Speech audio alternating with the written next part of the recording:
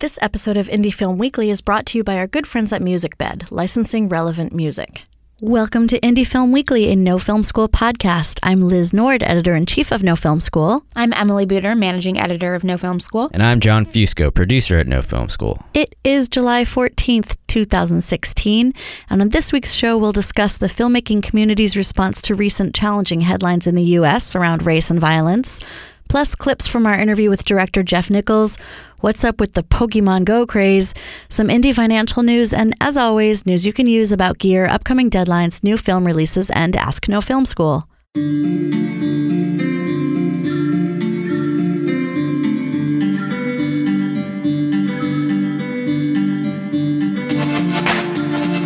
Welcome to Indie Film Weekly. We're coming to you from downtown Brooklyn, New York, and as always, we're here to bring you everything you might have missed while you were busy making films. We're kicking off on a serious note this week. Summer is slower for film news because it's off-season for TV, it's on-season for Hollywood blockbusters, and of course many indie films in production are hustling to finish for the Sundance submission deadline in the fall. That being said, national and international news is, from my opinion, almost overwhelmingly active right now. There's just so much going on. Here in the U.S., we're in an election season, which is partly responsible for pushing the kind of internal tensions to a recent high. And our headlines here lately have just brought some of the biggest pain points in American society to the forefront, particularly in terms of guns and race relations. I mean, since our last episode alone, 2 more African-American men were shot and killed by police, one while selling CDs on the street and another during a routine traffic stop, seemingly innocuous activities. And in response, 5 police officers were shot by a sniper in Dallas. This might not seem directly related to film, but as we've said on the show many times before, we don't live in a bubble. And as always, the film community is responding. One of the most creative actions I've seen comes from political pranksters and video producers, a group called IndieCline. They basically took over empty stars on the Hollywood Walk of Fame with names of Black people killed by police officers in recent years, including Freddie Gray, Michael Brown, Tamir Rice.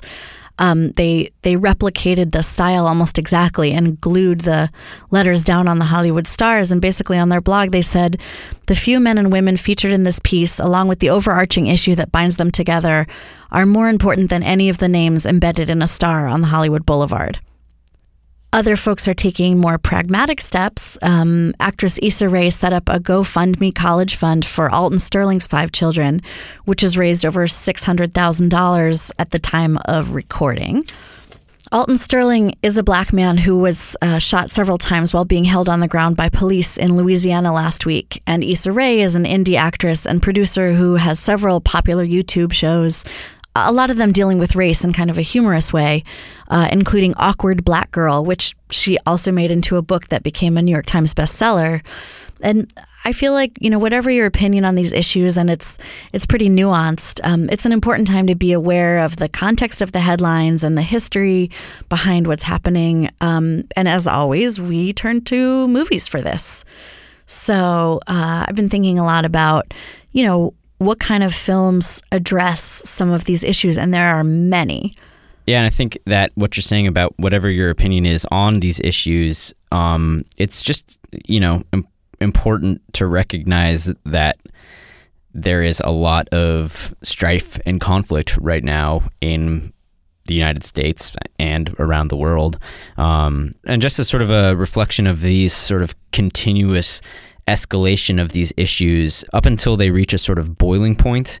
One movie I think everyone should check out is Mateo Kasavitz's film La Haine, which is really a classic at this point, but it's more than that. It's sort of one of the more relevant movies to modern society, even though it came out 20 years ago. When I was at IndieWire, I had this kind of hokey TBT column, which sounds pretty gimmicky, but I would really try to make it into something with some substance. TBT doesn't stand for Throwback Thursdays. It stood for Throwback Trailers. And so in December, a few weeks after the Paris bombings and sort of in the midst of another big police brutality, I mean, this stuff has been going on for so long, but it has these spikes and ebbs, I decided to write about La Haine's trailer, and I called it the finest American film of 2015 because it was more relevant to race and police brutality issues than any other film that had recently come out, even though it's 20 years old and it's French. So for a little context, when it came out in 1995, France had been caught in the throes of a wave of mass violence, much like what we're seeing today.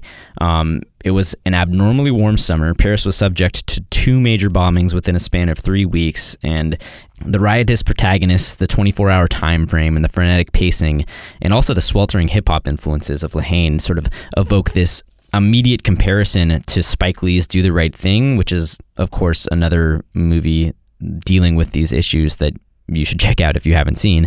But the movie really is about a society on its way down.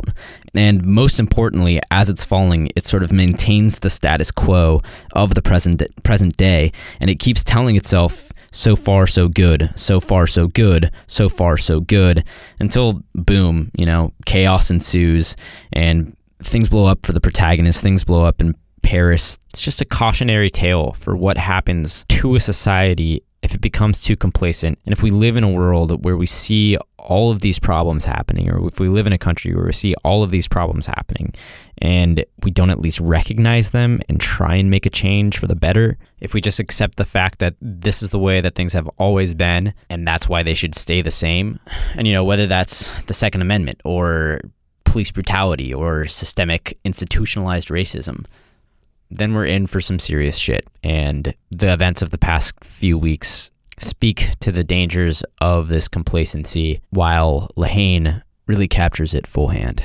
I'm glad you mentioned Do the Right Thing, because Spike Lee is obviously one of our American filmmakers who deals with race issues in this country like the most head on. And even when his films aren't specifically about race, they're always about race. Do the Right Thing is probably the most well-known of these, but he's actually lesser well-known for the documentaries that he's produced. And these are, I think, also important pieces in this canon of films about race relations in America. One of them is called 4 Little Girls. It's an historic doc about 4 African-American girls who were killed in a bombing at the 16th Street Baptist Church in Birmingham, Alabama in 1963. It was nominated for an Academy Award for Best Doc in 1997. And he also produced a film, When the Levees Broke, from 2006 about Hurricane Katrina and the racial issues involved in the sort of dealing with the aftermath of that situation, which Sheila Nevins, the chief of HBO's documentary unit, said was one of the most important films HBO has ever made. So we're going to be adding to this list, probably for a post on No Film School. We definitely ask for your recommendations as well. What films have you seen that helped better your understanding of the sort of complex underlying issues that are affecting the current headlines?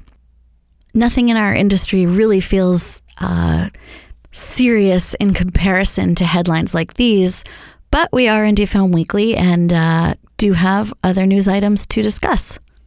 Alchemy, an indie film distribution company previously known as Millennium Entertainment, has recently filed for Chapter 7 bankruptcy protection. In 2013, they released What Maisie Knew, which is a really underrated film. It was on Netflix for a while. I highly recommend it. And Welcome to Me in 2015, starring Kristen Wiig. They had aggressively been buying up festival titles over the past couple of years. It's sad because there aren't that many indie film distribution companies to speak of, so losing one has a ripple effect on the industry at large. I mean, they picked up The Lobster this year, or last year actually, and had to resell it to A24. Thank God A24 was there to catch it before it fell, but, it's a rough industry. In the indie world, we don't always like to think about our industry as an industry, a money-generating entity, but that is what it is when it comes down to it. So following up that Alchemy news, New York Times posted an article about a topic that we talk about all the time in the documentary community, but when you see it, sort of at the journalistic level of the New York Times, it's like, oh, this is a real thing. So basically the issue is the onus on filmmakers to associate their films with a social issue in order to get funding. So we've talked on the show before about how recently some of the historically larger and more dependable sources of documentary funding have been drying up or shifting focus. the Rockefeller Foundation is no longer directly funding films, and the MacArthur Foundation is funding film organizations rather than individual films. And this article basically makes the argument that to access money from the remaining sources of funding, films have to have some sort of advocacy point of view. They have to take a point of view, because funders basically want to know that their films will make a social impact. So Deborah Zimmerman from Women Make Movies, who are my fiscal sponsor, says in the article that film funding is, quote, left to private foundations that are basically created to get tax deductions so they can work on social issues. That's what the role of a foundation is. So, there's pros and cons to this, and I think it's an ongoing discussion in our community. I mean, on the plus side, it's not a bad thing that there's funding for social issue documentaries. On the other hand, not all social issue films are advocacy films. Some are more nuanced. They might present both sides of an issue, which means that a foundation that is taking a stance probably wouldn't support them.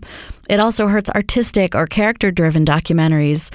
Some of our greatest docs might not have been able to have been made in this environment. Like, think of the Maisel brothers documentaries like Grey Gardens, which are really character studies, but they're absolutely fundamental to the field. Or a more recent film like Dear Zachary, just about a man and his nephew. Totally.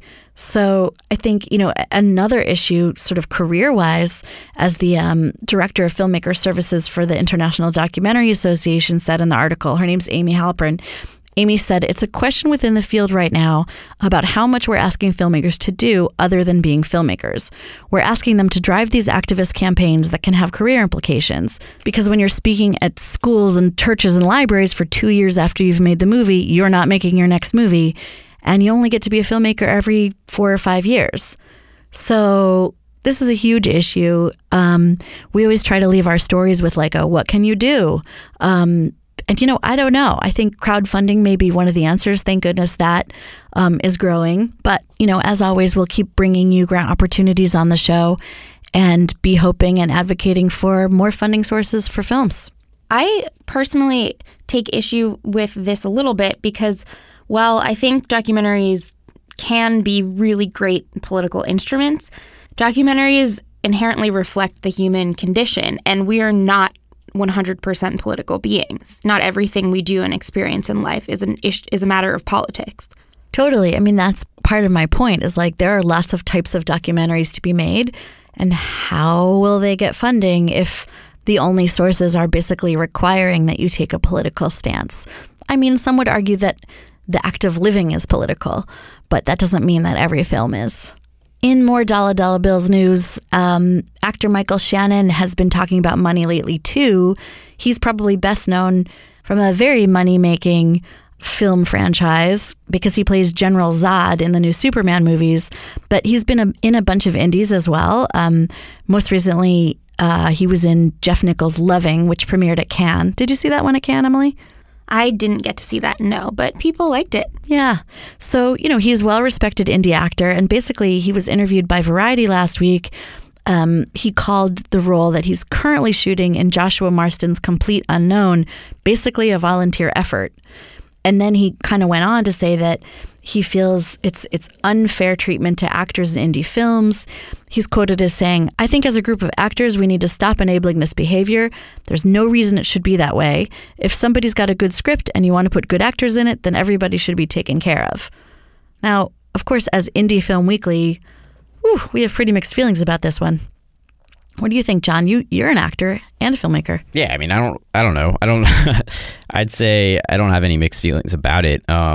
I totally agree. I mean, one of the reasons why I had to, leave that game was because I wasn't getting paid for anything that I actually wanted to do. A lot of the best scripts, of course, are going to come from your friends that are collaborators with, or that have been collaborating with you in the past. And maybe in college it was cool to get by without paying anyone. But once you're out, you have to realize that these actors have, I think, even much less power or agency to be creating roles for themselves or getting themselves work.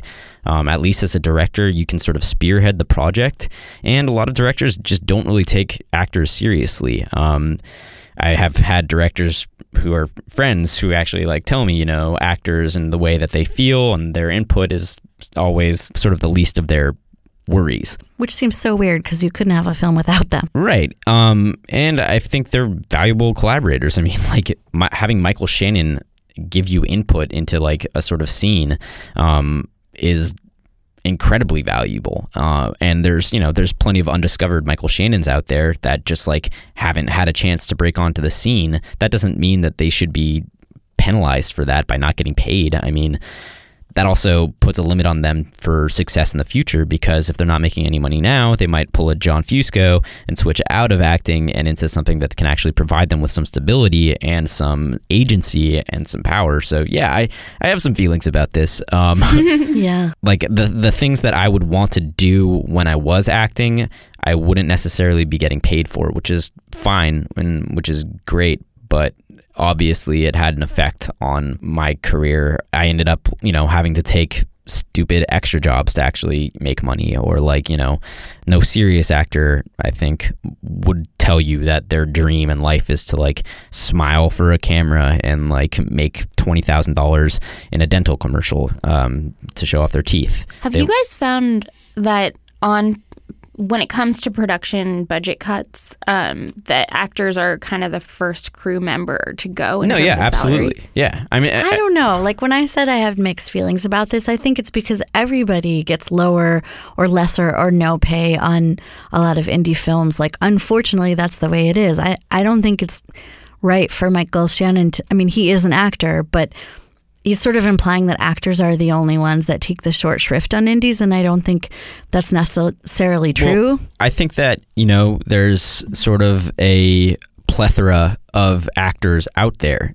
like if there's a DP that a director wants, he's going to pay that DP to be there because that's the only DP that he like needs to work with. But on the other hand, almost everybody below the line might be getting less than their day rate or no day rate to be part of that film. That's possible, but I agree with what Emily's saying in that the actor is sort of the first to go because there's always an eager actor that's willing to provide their services. It's not necessarily the same for crew members who have this sort of established skill. Acting isn't necessarily like a skill set that you learn. It's something that you have it or you don't have gifted with or whatever. It's a DP or a camera operator or a sound person. Those are skills that you actually have to go out and learn, and not everyone, there's not as wide of a range of pool of those types of people, those types of crew with that sort of skill set to choose from. Yeah, I think there just has to be some compromise on both sides, because if directors waited forever to get all the money that they'd really like to have to pay everybody what they'd really like to pay them, the films might never get made. So I think it's a really tricky one. But of course, in the end, the best thing is that everyone gets compensated fairly. Yeah.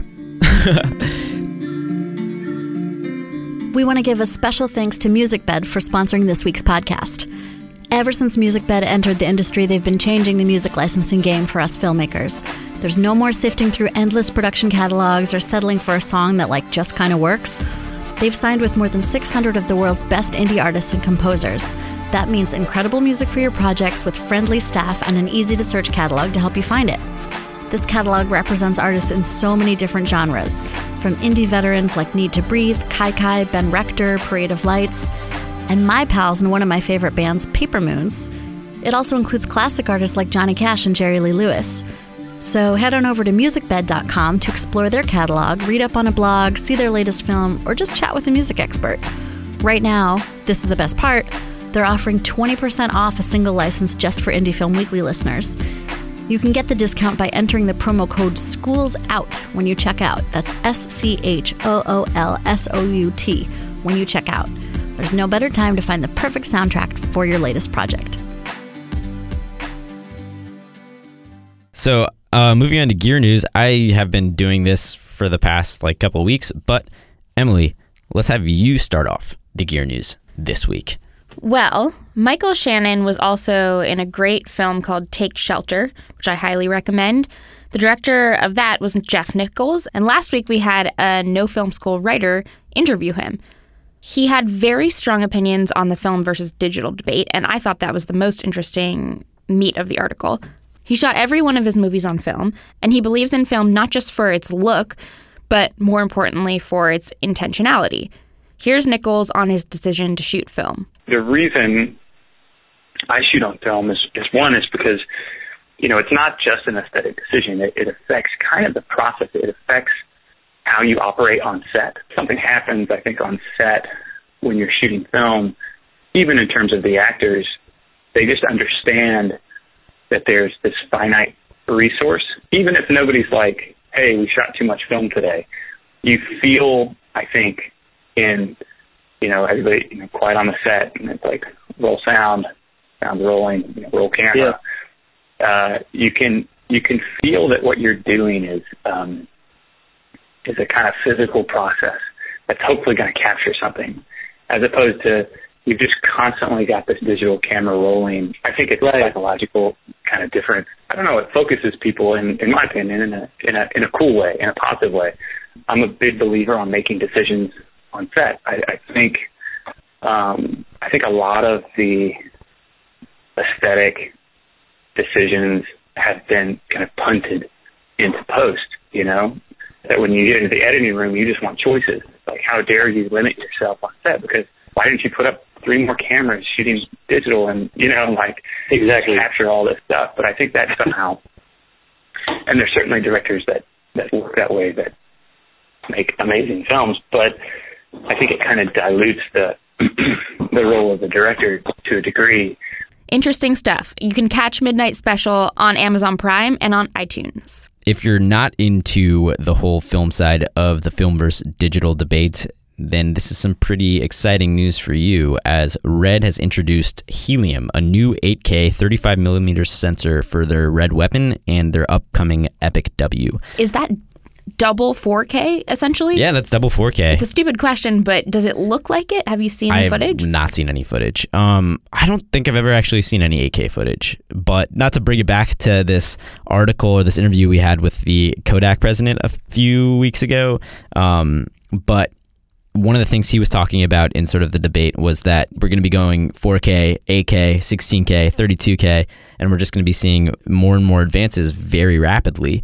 So you're going to have to keep up with these sort of new resolutions and, buy whatever adapters or new parts you need to make it possible for you to shoot 8K, while film will always be constant. So that's one thing to keep in mind. But the other thing to keep in mind is that Red has developed this camera for Michael Bay, which is kind of interesting. It's cool, but it's flashy. This custom camera that they built for him has like lime green casing, and I don't know, it makes a lot of sense for his massive explosion style. But it's cool that apparently they got this out much earlier than they'd expected to get out, and it's going to be ready for their newest camera. Red Digital Cinema's president Jared Land and Chief Design Officer Matthew Tremblay announced the new sensor line, which squeezes 8K into a smaller Super 35mm chip, which also necessitates new, smaller, denser pixels.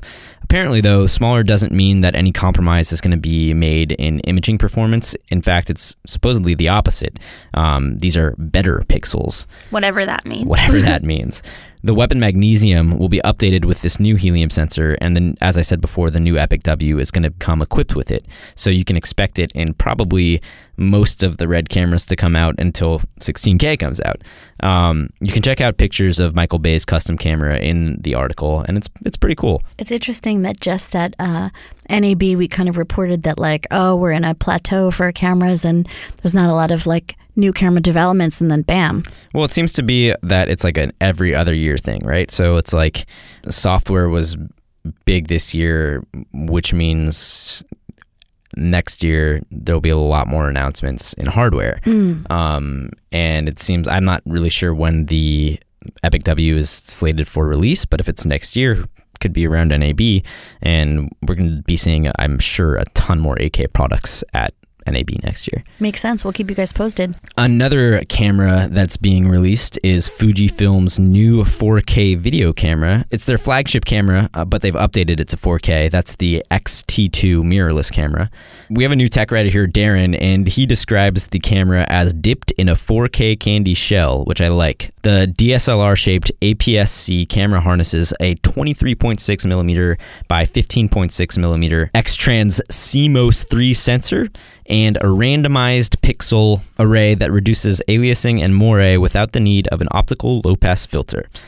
The X2 is also equipped with the X Processor Pro, which boosts startup time, continuous shooting modes, and write speeds.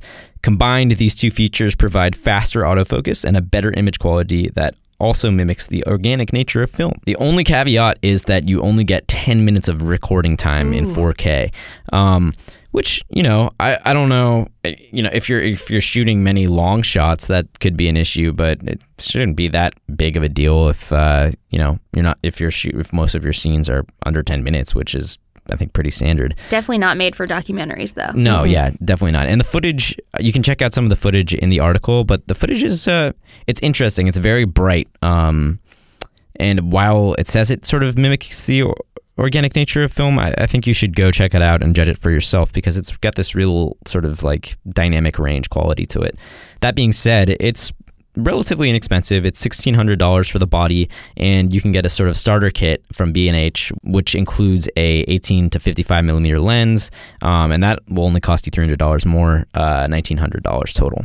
Okay, let's talk about the elephant in the room right now. You mean the Pikachu in the room? Yeah. Okay, I was out the other day and I saw a kind of young 20s couple seem to be on a date. And they stopped in the middle of the street. Oh, they were walking around. They were both looking at their phones, which didn't seem that romantic to me. And the guy stops and he goes, "Oh my bleeping God, I got a Jigglypuff," or something. And I was like, what the hell is going on? And then they almost got hit by a car. And I realized they were playing Pokemon Go. Did you hear that the White House is a gym? No. Well, let's back up. Yeah, let's back up before we start talking about the app itself. Let's talk about sort of the implications that this technology has on the future, I guess, of the future of storytelling. Because at South by Southwest, we heard a lot about VR and AR, or I was hearing a lot about it from, Liz and Ryan and the people who actually got the chance to go down to Austin and check out some of the conferences. But while I'd heard about VR and while I'd seen sort of what it could do, augmented reality was sort of a harder concept to wrap my head around. I remember while we were trying to talk about it on the podcast, it was almost impossible to explain. Well, Have you guys seen the film Creative Control, which came out this year? No. Okay, that was one of the first fiction narrative films that I've ever seen that features AR. Everybody wears these glasses that essentially show them what reality is, but with extra information. It's sort of like Google Glass.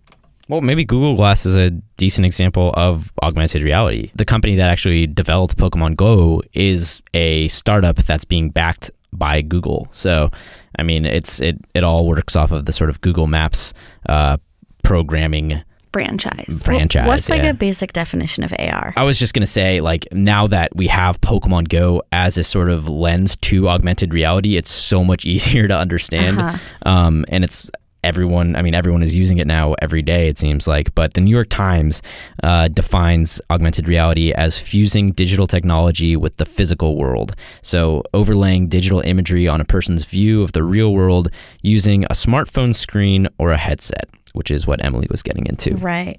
Another interesting thing is that we haven't had, this sort of practical application of AR yet. As Emily was saying, usually you need like a headset or you need some extra expensive equipment. But with Pokemon Go, and one of the reasons it's so successful and why it's sort of an important moment for augmented reality is because they've achieved an application of augmented reality that doesn't require a headset. It's just on your phone, and everyone's on their phone all the time anyways, so you can just use that outside. For people who don't know, like, what is it? What is the game? If you've been living under a rock for the past week, then, and if you've never played Pokemon, it's basically the same thing as Pokemon. It's like you go out around the street and you find Pokemon, I guess, that are lying around. So you're like trying to collect Pokemon characters, and how does your phone come into it? This is where the augmented reality comes in, is you're looking through your phone at the world, and then they overlay a animation of the Pokemon that you're trying to catch onto the real world. But since the gyms are located in the physical world and the other information, they must have sophisticated GPS information.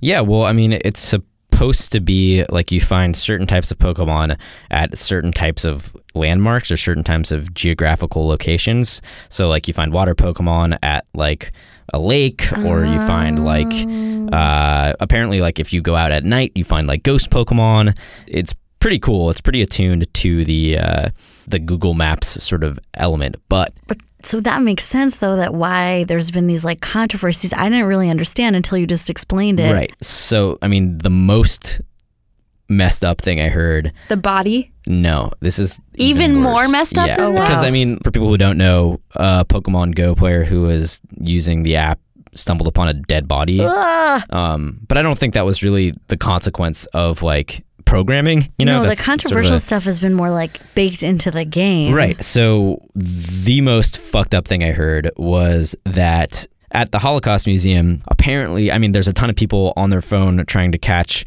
Pokemon there, which is kind of disrespectful, you know, on its own right. But the Pokemon that is most prevalent at the Holocaust Museum is a Pokemon called Coughing.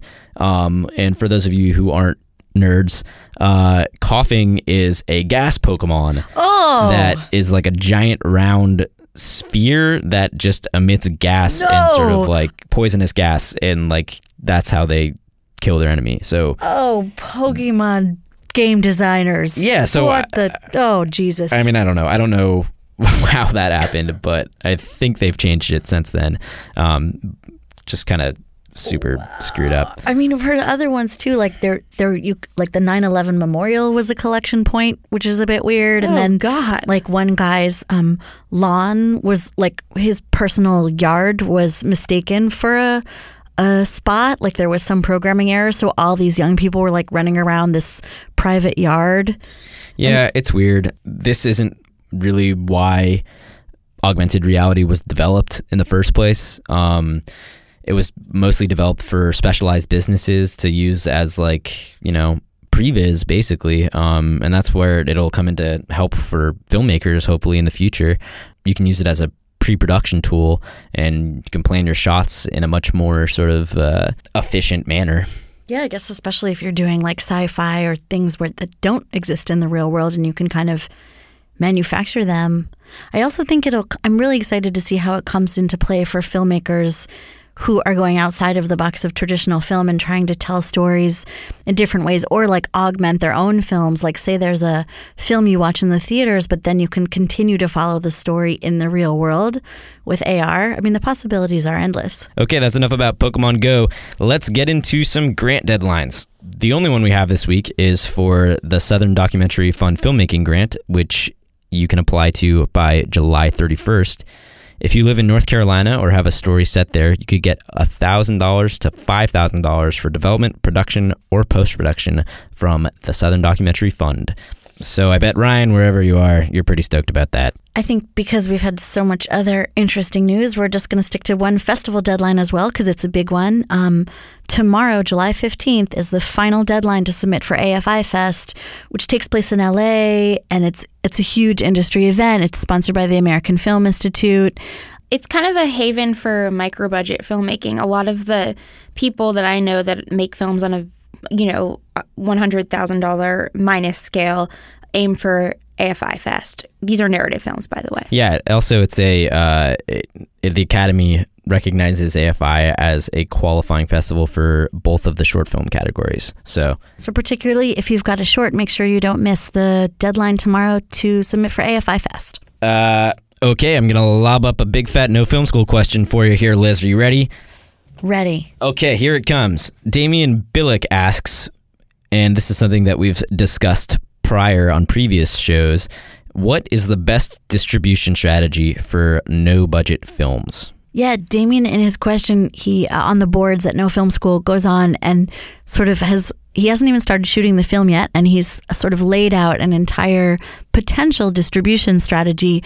So, Damien, I commend you for starting to think about this now. Yes, good. Although that being said, like it's part of your strategy is obviously going to depend on how the film turns out and how well it does on the festival circuit, because that might open certain opportunities that you couldn't necessarily envision right now.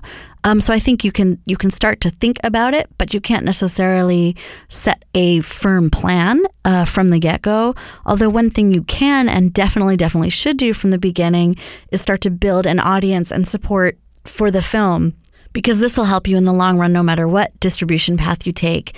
It's almost impossible to just create an audience out of thin air, but we have so many tools now to start reaching out to people as early as pre-production through crowdfunding, for example, or through promoting your film on social media and letting out, production stills and just getting people excited about the film well in advance. Networking, right? Yeah, networking. Not only networking with peers, but networking with potential audience members. Yeah, if you have a special interest that your film is targeting, definitely harness that community. Mm-hmm, for sure. And as far as distribution, we have 2 really recent articles, so they're pretty up to date in terms of answering your question about different forms of self-distribution. So Nikhil Kamal-Khokar, director of Indian Cowboy, wrote about his whole experience, why he chose to use Amazon Video Direct, which Damien asked about in his question. And our own regular No Film School writer, Oakley Anderson Moore, wrote about doing a tug tour, a theatrical distribution tour, sort of self-distributed with her film Brave New Wild. And you also, by the way, asked about self-distribution versus small established distribution companies. And I actually don't think those necessarily have to compete. I think you just have to figure out what you can do best yourself and what you might want to use a distributor for. So, for example, you might want to use Tug for a theatrical release, but you might not want to deal with an educational distribution plan. So just make sure that if you are going to go with an outside distributor who's not yourself, that you don't sign away all the rights to distribution and that you carve out the parts that you want to keep in charge of yourself. Cool. Good luck with the film and let us know what you decide to do. Here are some movies that you can start streaming this week. Amazon Prime Instant is going to be featuring a movie that I've been really excited about seeing for a while. I tried to see it at Sundance. I had a conflict, so I couldn't do it, but I used one of my 10 press tickets on it, even though it had been screening at Cannes and Cannes and all of these other festivals around the world. That movie is Embrace of the Serpent, which was nominated for the Best Foreign Film this year. It's written and directed by Ciro Guerra. It's shot in black and white in the Amazon rainforest, and it follows the relationship between an Amazonian shaman and the last survivor of his people, and 2 separate scientists who encounter him over the course of 40 years to search the Amazon for a sacred healing plant. It's supposed to be one of the most beautiful films of last year, and it's really been on my watch list for a while. I would say that it was actually my favorite film I saw last year. Really? Wow. The best way I can describe it is that it cultivates and maintains this sense of wonder and ecstasy that is very, very rare in movies. Is it about ayahuasca? Yeah. Yeah, that's a good point. But no, I mean it's an interesting drug. So is that the sacred healing plant that they're talking about, or is that a spoiler? Are we? That doesn't come into play until the very end. It's mostly the themes that it revolves around are discovery, imperialism, the relationship between man and nature. It's really less about the drug and more about the social themes. Would you say it's like the Colombian Terrence Malick? No. Good to know. So, Embrace of the Serpent. On Netflix today, Gridlocked is coming out. It's a cop action movie starring Dominic Purcell, who I think is really foxy, and Cody Hackman. It starts off as kind of a buddy comedy, but it turns deadly serious when a police training facility is attacked by a team of mercenaries. The thing that's especially cool about this movie is that we have an amazingly detailed post by the director, Alan Unger, about how to shoot action on a budget. And he goes from pre to post-production. He includes all kinds of really specific tips. Like he says they used a lot of what he calls the 24 effect. And he says it delivers in spades if you can't afford a blood squib. Basically, for the majority of action scenes in 24, the show 24, he's saying you couldn't find a single henchman that went down without an effect other than a muzzle flash and a hard fall, so something as simple as that. He says usually you'd see a shot of Kiefer firing blanks, and then the edit would just cut to a quick in-camera zoom of a stuntman wiping out. So the article is chock full of tips. I definitely recommend checking it out if you are thinking about shooting an action film. On the 15th, tomorrow, another film's hitting Netflix, Tony Robbins' I Am Not Your Guru, which also has a simultaneous theatrical release. This is a documentary by legendary filmmaker Joe Berlinger about the motivational speaker Tony Robbins and the sort of transformative experience of his annual Date with Destiny event in Florida. I did a podcast with Joe Berlinger back at South by Southwest about the film and about Joe's career, and he's got some interesting stuff to say, so we'll put a link to it in the post associated with this podcast. And opening in theaters this week is Equals, directed by Drake Dormus and starring Kristen Stewart and Nicholas Hoult. It's a sci-fi love story that basically tries to take a page from The Giver's book. I saw it and wrote about it at Tribeca, where I also spoke to Dormus about what is his first ever sci-fi effort. He maintained that although the film is sci-fi, it's primarily a love story at the center. Therefore, it doesn't differ much from his previous work, such as Like Crazy and Breathe. Here's Dormus on Equals. Well, I think what's the most captivating part about it is that it's unquantifiable. It's something that I just can't quite put my finger on. It doesn't make sense having it, losing it, holding on to it, maintaining it, understanding it. I mean, these questions and things, it just, I never fully understand it. Anytime I have questions, it just, I have more questions and never really get answers. So it's just like, chasing this dragon, essentially. That's just, it's this beautiful, big, fire-breathing dragon that you just can't quite pin down. Well, this one to me is sort of a metaphor for like a long-term relationship more than anything, and feeling something and understanding that you feel it, and then over the course of time, as things change and relationships are sort of develops and becomes something else, you have to remember why you're in it and what it means to you. So for me, it really is about examining something over the course of time, as opposed to, whereas in maybe the previous films was more about examining a moment and a feeling and being in that moment. This is more about, over the course of time, what really matters, and really thinking about that. We always encourage you to subscribe to the podcast, to rate us on iTunes, to reach out to us on Twitter. I'm at LizFilm. I'd just like to say Drake Dormus is my favorite rapper in Alice in Wonderland. Embrace your serpent. Oh, I do. Yeah, that pretty much sounds like not the kind of movie we usually make here at No Film School. Anyway, what was I saying? Yeah, check us out on iTunes, please. And we're on Twitter. Yeah, there's more gems like that if you follow me at Jim_John_Jim. Jim John Jim. That's Jim John Jim. Jim. Have you ever thought about changing your Twitter name to @emailbooter? Email? Wow. Well, this show started out real serious, it's and hot we've gone completely downhill. So we'll see y'all next week. Thanks for joining us.